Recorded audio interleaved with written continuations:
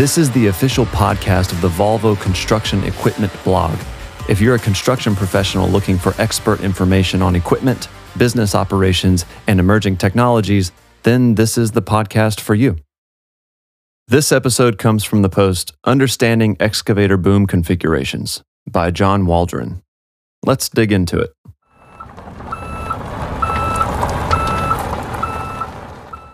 I often hear excavators called the Swiss Army knife of the construction industry, and it's true.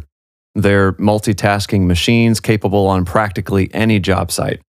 A lot of people attribute their flexibility to a broad range of class sizes with multiple attachment options, but you may not realize that a big part of what makes excavators so versatile is the boom. If you're new to excavators, or if you use product brochures to spec machines, these boom tips may be beneficial the next time you're in the market for a machine for a specific application. Monoboom, or standard boom. This is what we call the standard setup. It provides good reach and a decent bucket size range and is the most popular setup by far. Some customers use a mass excavation setup, which is a shorter boom and a short stick. They go this route because they can put a bigger bucket on it.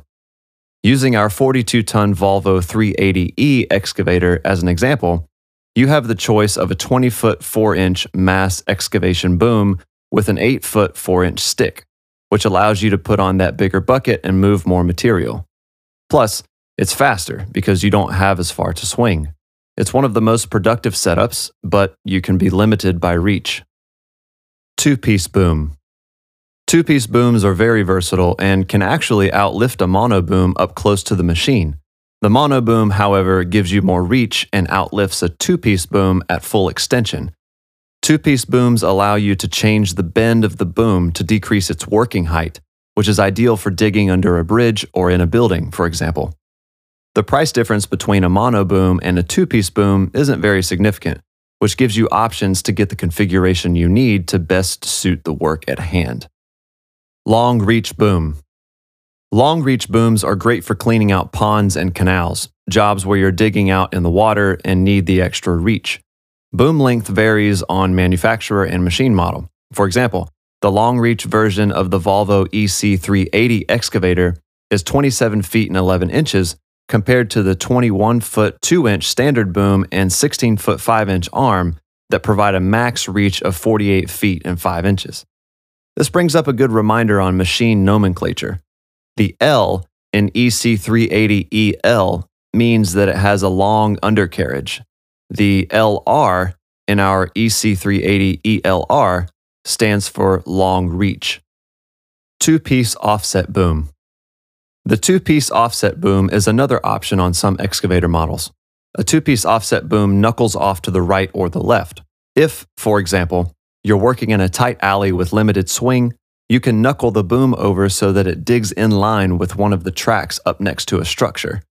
Note, on large machines it will decrease your lifting capacity because you have a knuckle and the cylinders out on the boom, so you're increasing the weight that's out in front of the machine. Two-piece offset booms are more expensive and can require additional maintenance.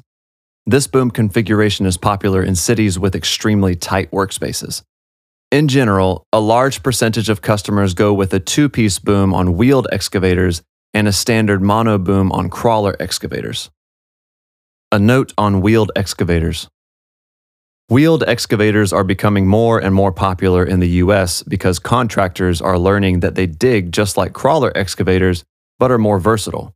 Just pull up the outriggers and drive across the neighborhood or down the street, or use them for lifters, barriers on the highway, etc., and you won't tear up the ground. When you're ready for a different job, just fold up the outriggers, drive to your next job site, and get to work again. With outriggers, wheeled machines are just as stable as comparable crawlers, and in some instances, wheeled excavators actually have a wider footprint than a crawler and are more stable. In muddy or rough conditions, crawlers are better for the job. But if you've never considered a wheeled machine for your type of work, we've put a link to another article in the show notes where you can check them out. A unique value only from Volvo.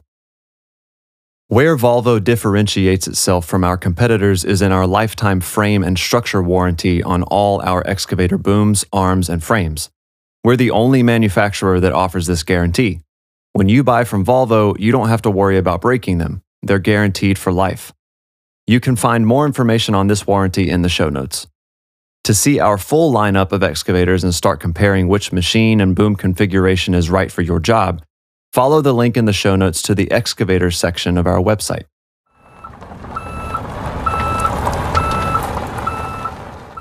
You just listened to Understanding Excavator Boom Configurations.